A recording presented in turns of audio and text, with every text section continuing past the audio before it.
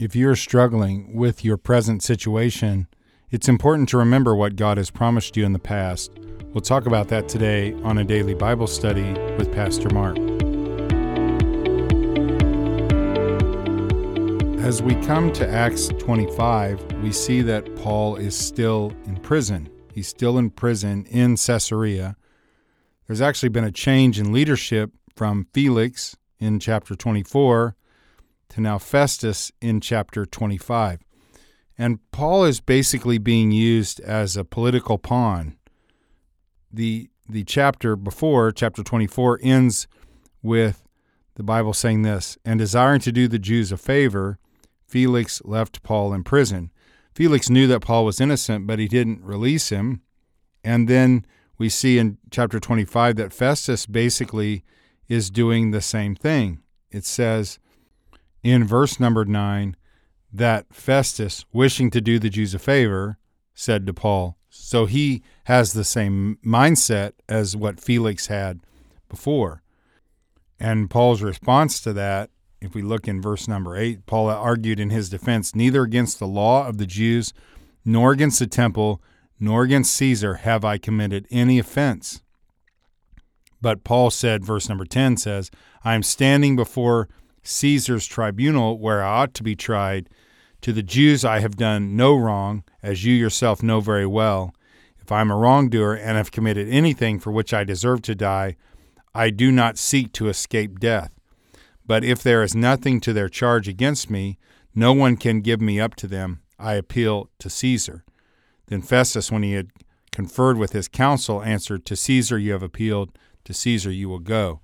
So he uses his Roman citizenship to buy him more time here, or to basically make the Romans make a decision, because he understands that he's being used as this political football, and he's just going to stay here forever unless he appeals to a higher court, and that's really what he does here.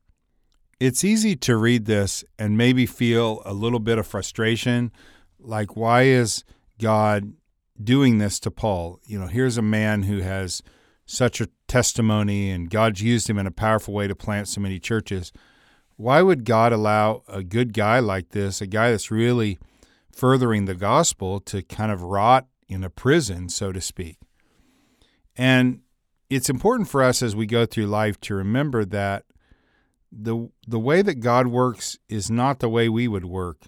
The Old Testament says that my ways are not your ways and my thoughts are not your thoughts, talking about God and us, how that God sees things and works differently than we work. And God takes negative situations and makes them into positive situations and works incredible things out. So what Paul needed to remember as he's sitting in this prison, and I believe that he did, because it doesn't appear that he got too discouraged, like he knew that God was up to something.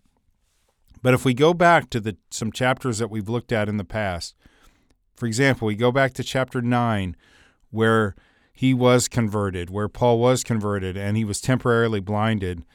And God sends this man, Ananias, to Paul to help him out, to encourage him in his early days of faith. And he doesn't want to go see Paul.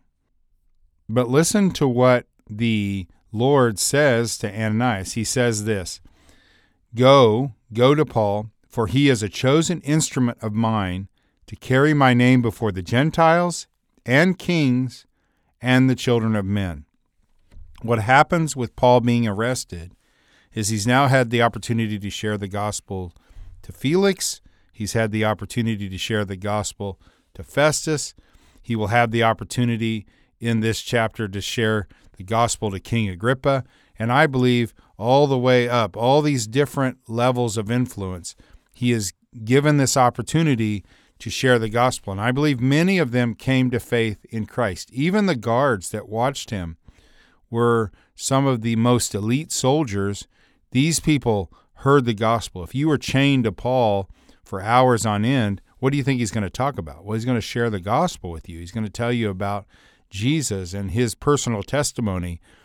And this had an effect. So here is God fulfilling this promise that he made to Ananias in and verse Acts 9:15. And then if you go to 23:11, Acts 23:11, where the Lord spoke directly to Paul, he says, "Take courage, as you have testified to the facts about me in Israel, so you must testify also in Rome." This was the mechanism with which Paul was going to get to Rome. This is the way that God was going to get this man to Rome to share the gospel there, to meet the Christians there, and it was through the Roman government. So his arrest and him appealing to Caesar means that the Roman government is funding his trip to get to Rome. So be encouraged today. God's going to keep his word. It may not look the way we think it should look, but God always keeps his word. Lord, we thank you for this chapter, and we thank you for how you used Paul to take the gospel to the Gentiles and to share it with people in power. Lord, help us to look for the opportunities that we have to be messengers for you. Help us to speak up for our faith and live it in our lives. We pray this in your name, Jesus. Amen. Have a great weekend, everybody. I will talk to you on Monday.